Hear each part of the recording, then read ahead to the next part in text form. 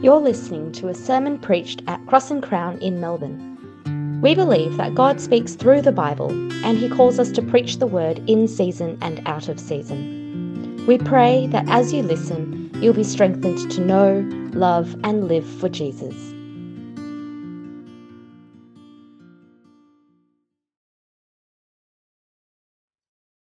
We're going to look at some very important words because we as Christians believe that the Bible is God's word. It's God's word to His people. And that means that when we read the Bible, we're hearing God speak. So let's listen to the words from a biography of Jesus in Luke, the biography written by Luke. We're looking at chapter 15, and I'm going to begin at verse 11. Jesus also said, "A man had 2 sons.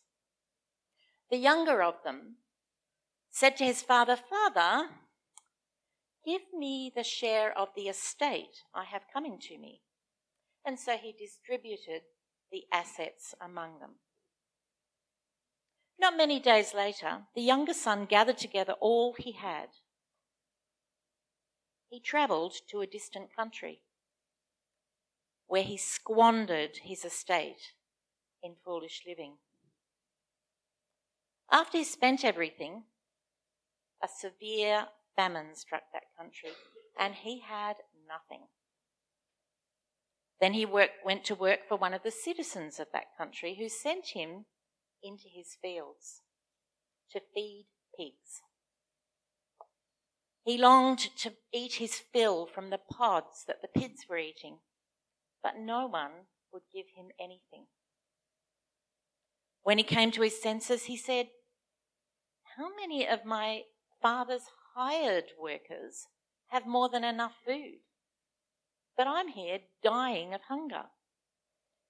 I'll get up, go to my father, and I'll say to him, Father, I've sinned against heaven and in your sight. I'm not worthy to be called your son. Please make me like one of your hired workers.' So he got up and he went to his father. But while the son was still a long way off, his father saw him and was filled with compassion. He ran. He threw his arms around his neck and kissed him. The son said to the father, 'Father, I've sinned against heaven and in your sight. I'm no longer worthy to be called your son.' But the father told the servants, 'Quick, bring out the best robe and put it on him.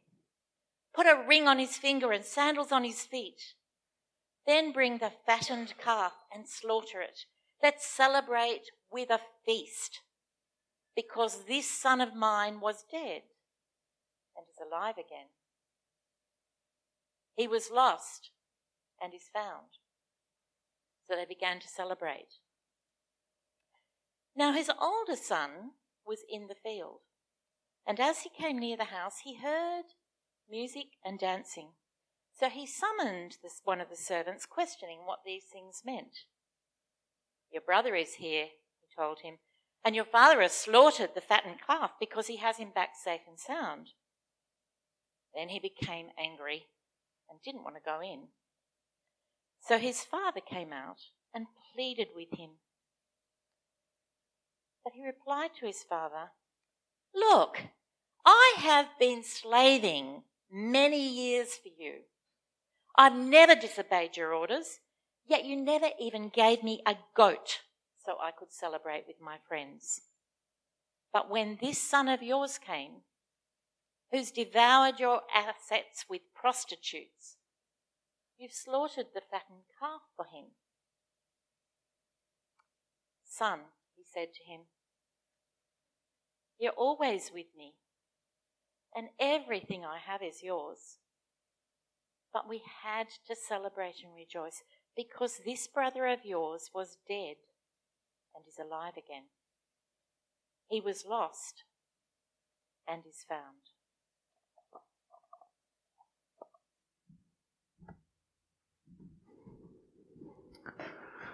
Well, good morning. My name is Dan, and it's a huge privilege to have come all the way from sunny Brisbane all the way down here to my hometown, Melbourne, to be with you this morning. I'm a good friend of the church here at Cross and Crown and many of the people within it.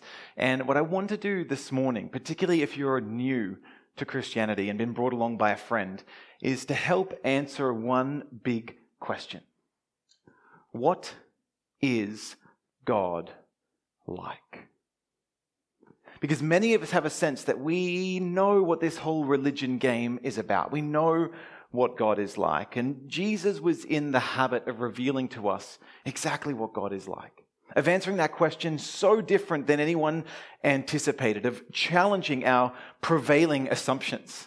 Jesus was a master storyteller. He told these parables where he cast spiritual truth alongside a very this worldly story to be able to anchor it and explain it in a way that makes sense. And today we pick up in Luke 15, one of the biographers of Jesus, a trinity of stories, 3 back-to-back parables that help really get to the heartbeat of what God is like, and maybe to even act as something of a microcosm of the whole Christian story as to what this Christianity thing is all about. One of my favorite scholars of the Bible is a man named Kenneth Bailey. He was a Western guy, but spent all of his teaching career in the Middle East, studying ancient scripts in Syriac and Coptic and Arabic, many of the original interpreters and readers of the Bible in non-Western traditions and languages. He spent time around traditional Middle Eastern villages and cultures that are much closer to the worldview of the group that Jesus is speaking to 2,000 years ago than you or I, so far removed in time and place and language. And he gives some unique insights on how the original hearers would have understood Jesus' story as he's telling it. And I want to share it with you this morning, breaking this down into 4 key scenes. Starting with scene 1, the death wish. And Jesus said, there was a man who had 2 sons, and the youngest son said to his father, "Father, give me the share of the property that is coming to me." And he divided his property between them.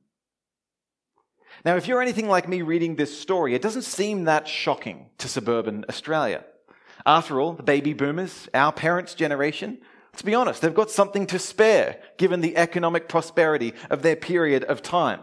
It's entirely natural for our parents to share the love, to help us get a deposit down on a house, to be able to start making our world with financial investments. Surely that's exactly what a loving parent would do.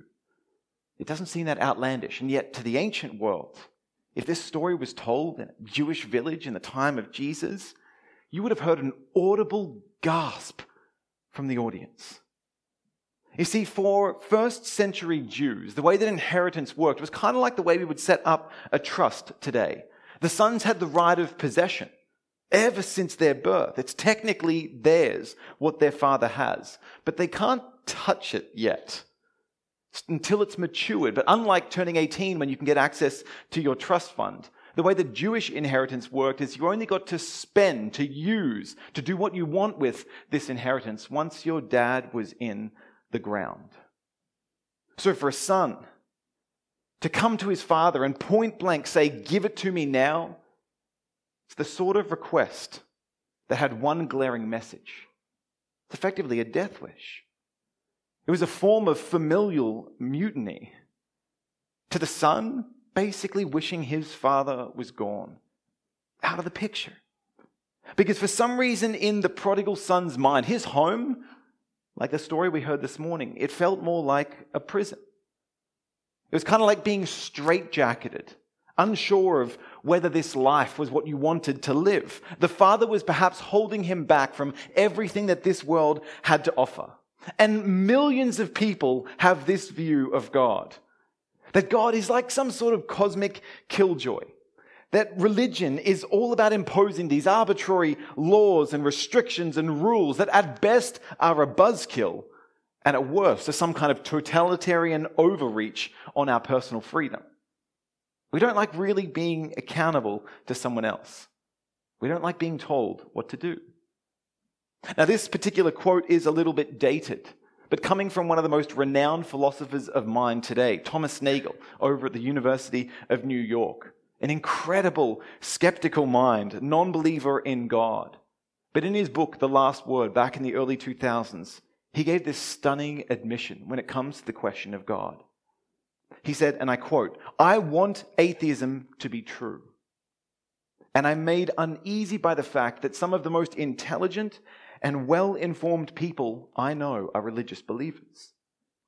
It isn't that I don't believe in God and naturally hope that I'm right in my belief. It's that I hope there is no God. I don't want there to be a God. I don't want the universe to be like that. And my guess is this cosmic authority problem is not a rare condition, and that it's responsible for much of the scientism and the reductionism of our time."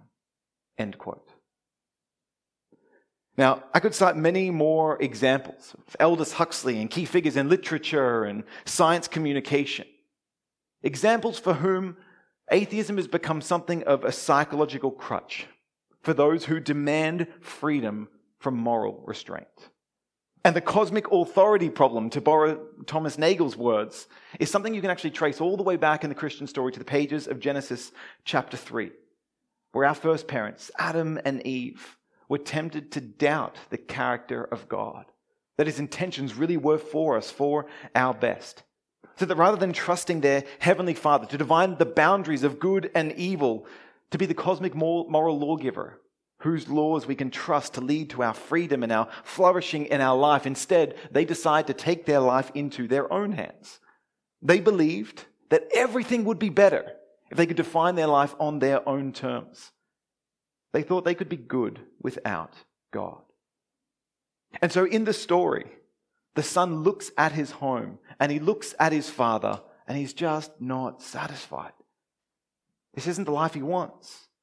Surely there's so much more out there to see and to do, to explore and taste and touch. And so he looks his dad dead in the eyes and effectively wishes him out of existence. Dad, I wish you were dead. Now, as a father of 3 young boys, this passage messes with me. To think that one day my boy might look at me, looking past the person, past the relationship, past what's on offer in what I would love to give him, and see simply a dollar sign, an ATM, a means to get something else. It's unthinkable. It's unthinkable until I stop and think how much I treat God like this all the time. And so I see myself and the younger son in this story.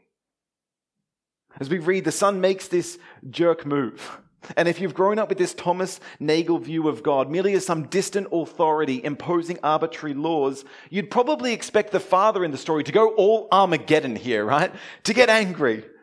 Certainly the honor-shame culture in which this story was told, that was exactly the expectation of all of Jesus' first hearers. To the villagers, the father would be a laughingstock now.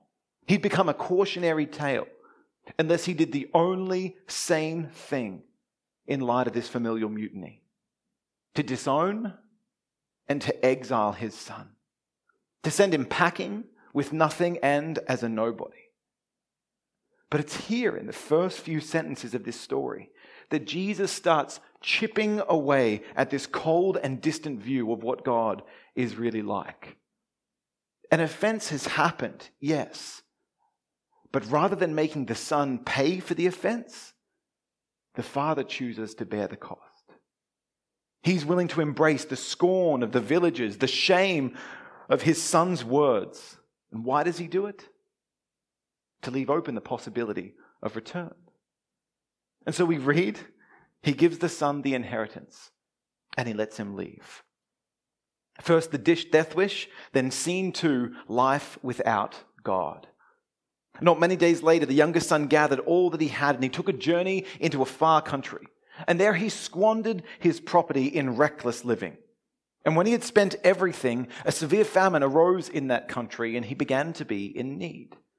So he went and hired himself out to one of the citizens of that country, who sent him into the field to feed pigs. And he was longing to be fed with the pods that the pigs ate, but no one gave him anything. When the youngest son left, it would have created a social nightmare. To put it bluntly, back in the time of Jesus, there was no First Jerusalem bank, right? Your savings aren't tied up in some Bitcoin account that can be liquidated easily.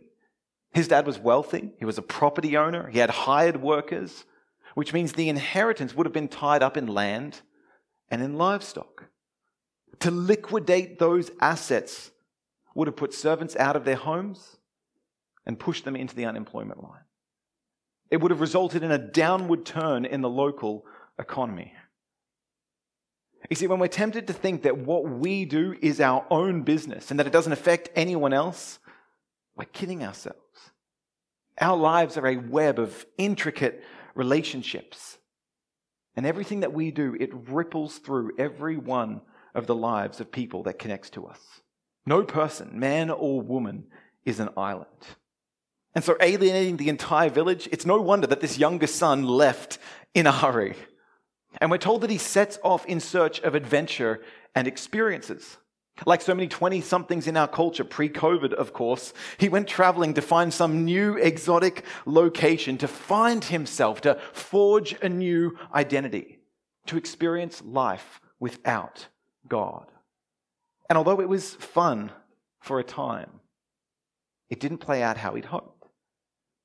Jesus, in telling this parable, speaks of the inheritance being squandered, being scattered, being wasted away. Different Bible translations in the English try to capture the how, a loose living to the ears of modern hearers, even to many of the Bible teachers. It has this long tradition of being interpreted as immorality. Think sex, drugs, rock and roll, Tinder and gambling. It's all out there in the open. And there's probably truth to this claim. Certainly the older son at the end of the story speaks of it being wasted on prostitutes. The Greek phrase in which this story was originally written, zon azotos, means a spendthrift living, to not pay attention, to be careless with what you have, indiscriminately sowing it and wasting it away. He wasn't giving attention to what he was pouring himself into. And it results in him being broke, empty. The Greek philosopher Aristotle describes a prodigal in these terms as a man who has a single evil quality, that of wasting his substance. One of the great American writers of the last century, David Foster Wallace, in 2005, as an atheist who began flirting with Christian ideas, having grown up in a secular home to his last breath, as well as I'm aware, before he sadly committed suicide by hanging himself. As far as I'm aware, he stayed an atheist. And yet, in giving a graduation speech to students at Kenyon College, it's recorded on the internet, you can go and watch it on YouTube, he gives this profound message. Let me quote. He says, "Because here's something else that's weird but true. That in the day-to-day trenches of adult life, there's actually no such thing as atheism. There's no such thing as not worshipping. Everybody worships. The only choice we get is what to worship. And the compelling reason for maybe choosing some sort of God or spiritual type thing to worship, be it JC or Allah or Yahweh or the Wiccan Mother Goddess or the Four Noble Truths or some inviolable set of ethical principles, is because pretty much anything else you worship will eat you alive. If you worship money and things, if that's where you tap real meaning in life, then you will never have enough. It's the truth. If you worship your body and beauty and sexual allure, you will always feel ugly. And when time and age start showing, you will die 1,000,000 deaths before they finally grieve you. Worship power, you end up feeling weak and afraid, always needing more power over others to numb you to your own fear. Worship your intellect, being thought of as smart, and you will end up feeling stupid, a fraud, always on the verge of being found out. But the insidious thing about these forms of worship is not just that they're evil or sinful, it's that they become unconscious. They become default settings. things we gradually slide into. Like in the story today, the things we don't pay attention to what we're pouring ourselves into. Now, as you're here this morning, I wonder, are you paying attention to what you are pouring yourself into? What have you given your life to pursuing? And what is it doing to the substance of who you are? Because you can build up a catalogue of sinful experiences that excite for the moment, but will do nothing to satisfy your soul's deepest cravings. Because you were made for so much more. It was the 4th century theologian Augustine of Hippo, a North African, who prayed in his book Confessions, "You have made us for yourself, O Lord, and our hearts are restless until they find their rest in you." You see, some people have this belief that Christianity is all about anti-desire. It's about suppressing everything good in this life in order to gain a better afterlife.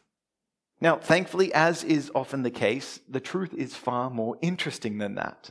And in his infamous sermon, The Weight of Glory, as C.S. Lewis puts it masterfully, he said, if we consider the unblushing promises of reward and the staggering nature of the rewards promised in the Gospels, it would seem that our Lord, speaking of Jesus, finds our desires not too strong, but too weak. We are only half-hearted creatures, fooling about with drink and sex and ambition when infinite joy is offered us, like an ignorant child who wants to go on making mud pies in the slum because he cannot imagine what is meant by the offer of a holiday at the sea. He closes with the words, "We are far too easily pleased." Christianity is not anti-desire. It's simply anti-cheap substitutes to fulfill that deeper desire. And the Christian story, the gospel at its heart, is God's invitation not to dampen those hungers, but allow them to come fully awake, to lead us back to where they were always meant to point us, a deep and meaningful relationship with our Creator and Heavenly Father. But if, like the prodigal, we go and try and fill that hole with someone or something else, we only end up wasting away our substance and becoming a shadow of who we were created to be. Sometimes the worst thing God can do is give us what we want. And the younger son found himself flat broke all of a sudden in the midst of a famine. Now, consider how dreadful a famine is when there is no international community to drop in aid on C-17s, to send in the UN peacekeepers, to send in the Red Cross. In these scenarios, as the months have rolled on, it became so bleak that dead people would start lining the streets. And despite the darkness of this scenario, the younger son, he refused to go home. It says that he glues himself to a citizen, which is code word for a person of means. They're wealthy in this scenario. Now, most likely this citizen, this employer, didn't actually want him. Why? Because he gives him a job that a Jewish highborn male should absolutely refuse. It's the standard practice when an employer tries to get rid of an employee that they no longer want. Try and give them responsibilities you know that they'll hate in the hopes that they'll quit and leave. So he treats him terribly. He sends him into the field to feed pigs, an animal considered unclean, unedible, not really even in Jerusalem or anywhere in its surrounds in Judea and beyond. He hoped the boy would leave, and yet the younger son stoops even lower. It says in the story that he desired to become as a pig, to feed himself with the pods that the pigs ate. He saw that their bellies were full and that his was empty. And he just wanted it to change. Notice how he doesn't actually consider coming home until every other possible avenue has been ended. And sometimes people do not come to God until they've already exhausted every other avenue. For salvation, for satisfaction, to try and fix up their lives on their own, only to realize that all those other paths ultimately leave them empty. First, the death wish, then life without God, then scene 3, false religion. But when he came to himself, he said, 'How many of my father's hired servants have more than enough bread? But I perish here with hunger. I will arise and go to my father, and I will say to him, Father, I've sinned against heaven and before you. I'm no longer worthy to be called your son. Treat me as one of your hired servants.' And he arose and came to his father." First century customs from the literature we have that comes to us, the surviving rabbinic works and historians from the Jews, they have this custom that dictates that if a Jewish boy squandered his family's property and tried to return home, if he lost what they had to the Gentiles, the non-Jews, the outsiders, the others, then the community from which he come would smash a large pot in his presence. And they would cry out, "So-and-so is cut off from their people." It was a ceremony that they called the kazaza, literally the cutting off. And after that, they would have nothing more to do with him. In other words, if he lost the money, he'd most likely burned any bridges that he had to be ever able to return home. And so as he starts that long journey back to his father, he concocts this face-saving plan. I've got to come back with a way to earn it. I invested in the wrong thing. I've lost all of what was given to me. I've got to come back with a way to earn it.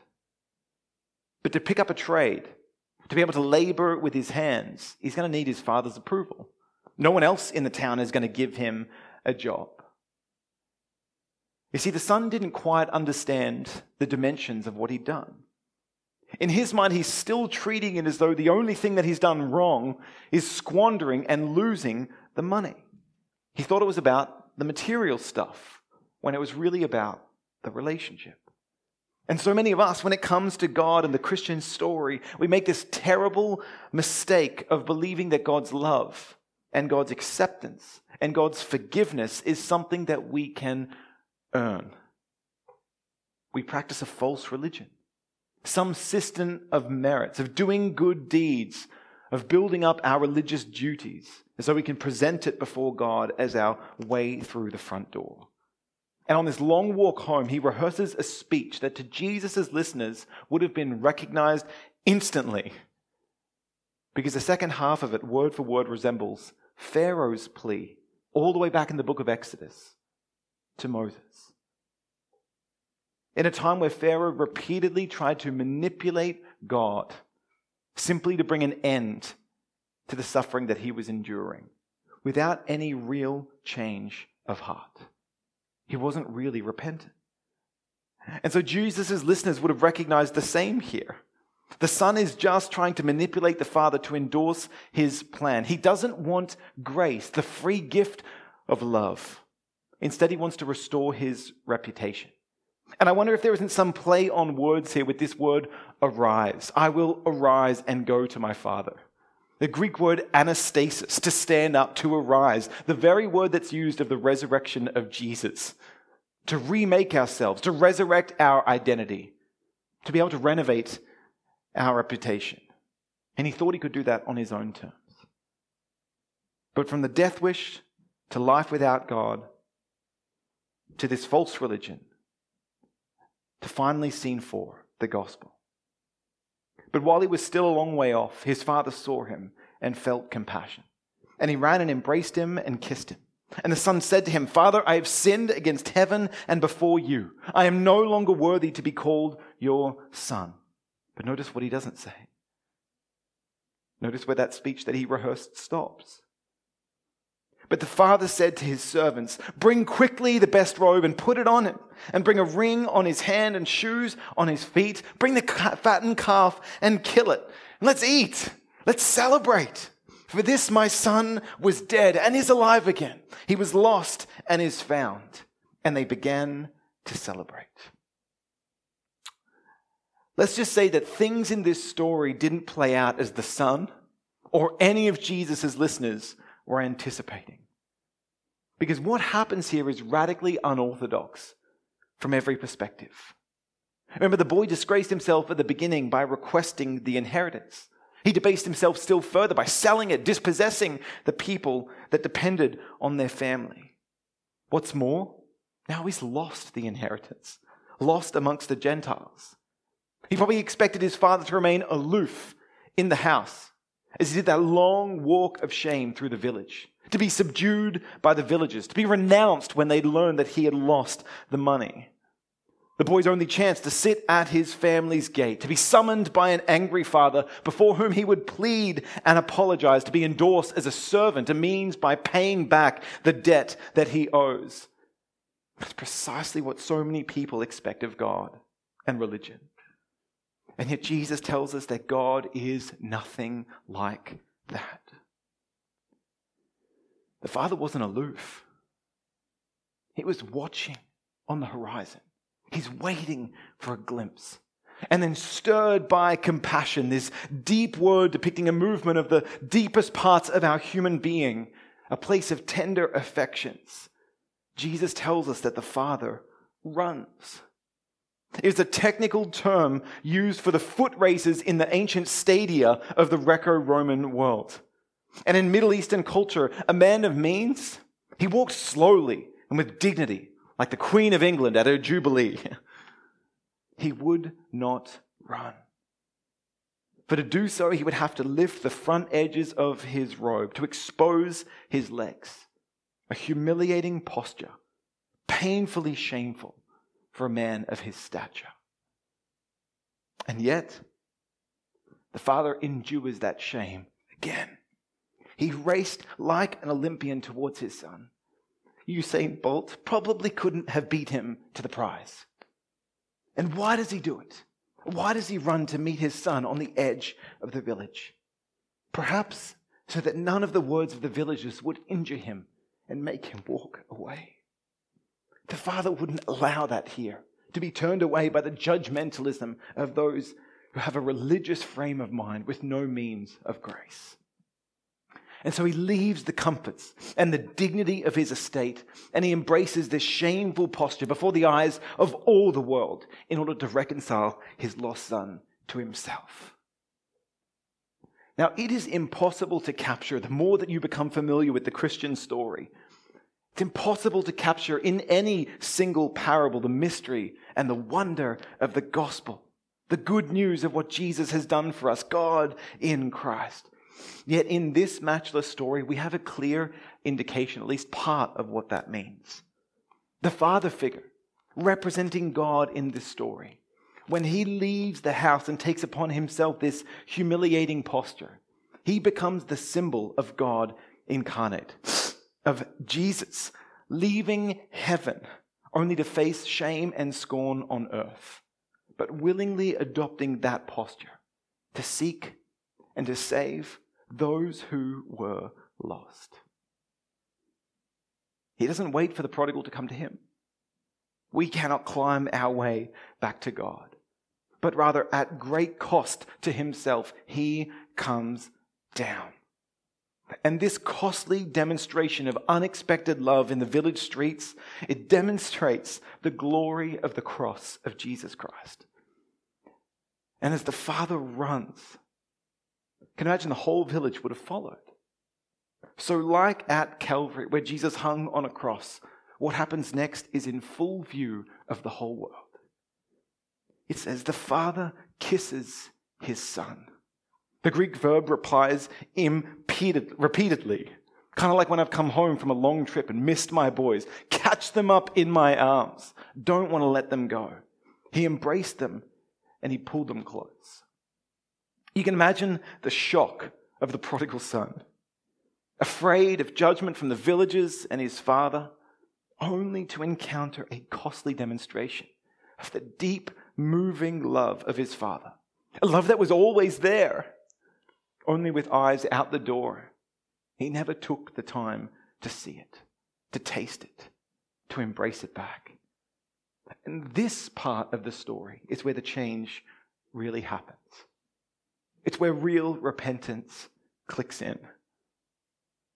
Not in the face of a life that he screwed up, but encountering the presence of a loving Father and being gripped now by grace. So here, overwhelmed by his Father's love, he throws himself completely at the Father's mercy. He starts the same speech, I'm no longer worthy to be called your son. But he abandons his false religion and his face-saving plan. He realized that his sin was not merely a wasted inheritance, but more, the grieving of his Father's heart. And if you're a newcomer to church this morning, if you're just acquainting yourself with the Christian story, this is what an encounter with the presence of God does. That when you see the depths of your sin, all that it has cost God in his grief and others in the ripple effects, and when you come to realize that God knows you to the very depths, warts and all, and yet knowing that darkness still loves you to the skies, it draws you to repentance. That's the thing that makes you change. In Romans 2:4, it says that it's the kindness of God. It's not his anger. It's not his judgment. It's the kindness of God that leads us to repentance. It's in these moments you realize you cannot resurrect yourself. There's no way to undo the debt that we owe to justice. There's no way to smooth over all the damage that we've done. But in the gospel, it's all about what God has done to resurrect us. And so the Father turns to the servants in the crowd, having suffered for the Son, taking the Son's shame into himself in full view of the world, he now resurrects this prodigal. He restores him from a dissipated, wasted life to full status within his family. He doesn't ask the son to clean himself up first. He doesn't make him work up a ladder of religious doings. No. He just turns to the servants and commands that they dress him in all the insignia of sonship, of honor, of rank, of status. A robe, a signet, and shoes. And after this resurrection, this moment of being added again to God's family, comes a party. There is much rejoicing in the presence of the angels, Jesus says, when one sinner repents. When a son or daughter who was lost is found. When a prodigal stumbles towards home only to be embraced by a loving Heavenly Father. If you're new to Christianity, this is what God is like. He's not the distant, cold, arbitrary judge. He's the creator who knit you together in your mother's womb, who wrote every one of your days in his book before anyone came to pass, who has loved you in eternity and brought you into being, who knows you to the very depths, hates what has become of the darkness in our hearts, but loves us to the skies, and has done everything necessary to bring the shame that we deserve, the judgment that we deserve, the death that we deserve into himself to be able to pay for us and bring us back home into his family. Today, you can come home. Home to the only one that can satisfy you. Home to the one who's always loved you. Home to the one who knows what is best for you. And the gospel is that by his costly act of love at the cross of Calvary, you can have this free gift of grace. You can have not God's stuff, but him. To know the joy and love and presence of God himself, the one who can satisfy your deepest hungers and thirsts. There was a man once by the name of John Newton. He was a ship slave captain. He trafficked countless kidnapped Africans from their homes on the continent across the Atlantic to plantations and sugar fields in the Caribbean. Untold numbers of lives that he destroyed. And then overcome with the weight of all that he'd done, to waste his substance, to make such a mess, to hurt so many people. Knowing where his life had ended up and feeling absolutely empty, he encountered this fatherly love. He encountered the good news of the Christian gospel. And he went on to pen some of the most iconic words based on the story that we've read here this morning. Amazing grace, how sweet the sound that saved a wretch like me. I once was lost, but now am found, was blind, but now I see. We once were lost, but our Heavenly Father, through Jesus Christ the Son, we can be found.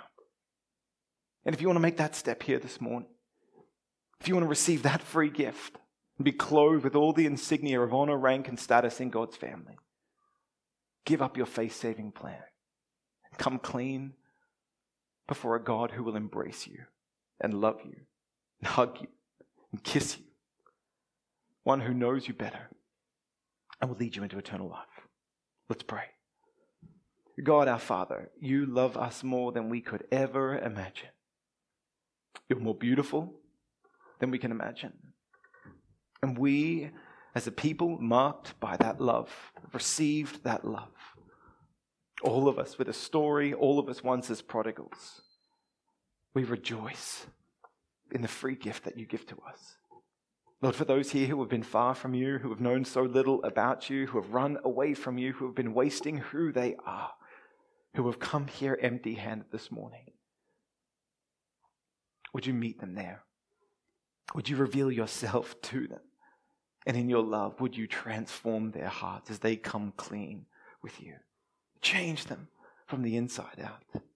Even now, as we, as God's people, those who have experienced this and need to hear it on repeat afresh, rejoice and celebrate. We once were lost, but now are found. And we're thankful, Lord, for those who join us this morning. In Jesus' name, amen.